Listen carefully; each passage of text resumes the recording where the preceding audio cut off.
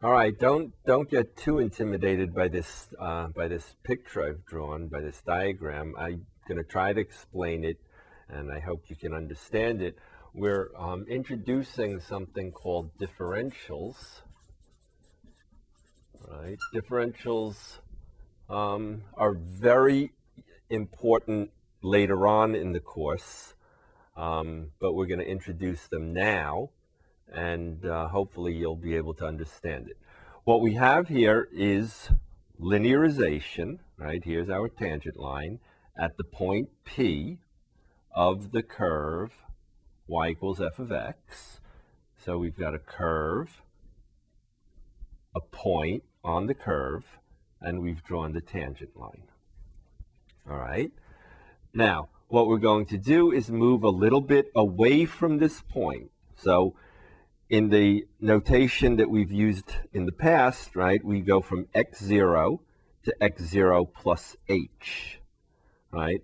But in this situation, it is more common to use the notation instead of h as the little displacement from x0, we're going to call it delta x, which is the change in the x variable. All right, so we're going from x0 to x0 plus h, or x0 plus delta x, right? So that's the change in x as we go from P on the curve to Q on the curve, right? The x change is h in the old notation, delta x.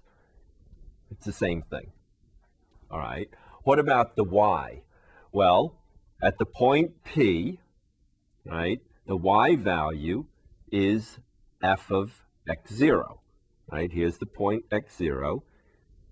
The y value is f of x0. So in other words, if this were a curve and this is the value 3, then how would you get the y value? It would just be what? Put 3 into the function and calculate f of 3, right? And that would be the y value. Same thing, except that we're calling it x0. Calculate the y value, f of x0. The y value at q, right, would be what? F of x0 plus h, right? Or alternatively, f of x0 plus delta x. The change in y, okay, the change in y is the what? It's the y value of q minus the y value of p, right? Okay, so let me write that down. The difference in the y values is what? F of x plus h minus f of x. Right? You can put the little zeros in if you want, or we can just call x x instead of x0. It really doesn't matter that much. All right? Or alternatively, we could write f of x plus delta x minus f of x. This is just notation, but it makes a little bit more sense to have the change in y is the y value of the, right, x plus delta x is the second point minus f of x is the y value of the first point. All right, back to the diagram. Okay, one more time, just in terms of the graphic, okay, the change in y is the difference between the y value at q and the y value at p. Right, that's the actual change in y. Now, when we use the tangent line to approximate the curve, right, then what we're talking about is a point not on the curve anymore, right? The second point is not on the curve anymore. The second point is on the tangent line, okay? And the change in y between the first point, which is on both the tangent line and the curve, and the second point, which is now not on the curve anymore, it's on the tangent line. all right? We call that change in y, well, we can't call it delta y because we've already used the notation delta y. So we're going to call it dy, okay? So dy is, right, dy is the change in y on the tangent line, right? And of course, we're using the tangent line to approximate the curve. So dy is approximately delta y.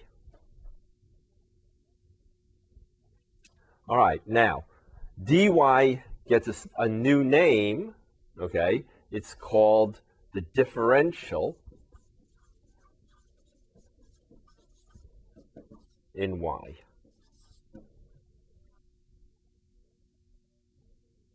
Okay, and then we similarly, right, let's go back to the diagram, right? The change in x is what? Well, we used to call it h. We're now calling it delta x, okay? But if you look at it, the change in x between our first point, our original point P, and the point that's on the tangent line, yes, the change in x is exactly the same change in x whether we're on the tangent line or on the actual function, the curve. So actually, delta x and dx are the same thing, right? And we will say then dx is equal to delta x, all right? And that is called the differential in x. All right, now, don't blink on this part because if you blink, it's gonna look funny, all right? On the tangent line, let's look at the tangent line, right? Here's P, and here's that other point on the tangent line, right? This is dy, right? The differential in y, the change in y on the tangent line, right? This is t of x, the tangent line, okay? This is dx, the differential in x, right? The change in x what? On either the tangent line or the curve. Doesn't matter, it's the same thing, right? That's the other point. Okay, now what's the relationship between dy and dx? Well, this is the tangent line, right? Dy over dx, divided by dx, right? That's what? That's the slope, right? So the slope of the tangent line is equal to what? It's equal to the differential dy divided by the differential dx. These are differentials, right? All right, but what do we know about the slope of the tangent line? The slope of the tangent line is the derivative of the curve. And how do we write the derivative of the curve? Well, one of our ways of writing it, is dy dx. Yes? So if you blinked, then, and you just opened your eyes, then it looks like I've just written dy dx equals dy dx, or dy over dx equals dy over dx. But in fact, what I've written is that the derivative, dy dx, is equal to the quotient of the differentials, dy over dx. Now, if I keep my eye on the differentials, I can say then that the differential in y, dy, if I clear the fraction by multiplying by dx, I'll get dy dx times dx. All right, so the differential in y, which approximates the change in y right? Remember, the differential in y is on the tangent line.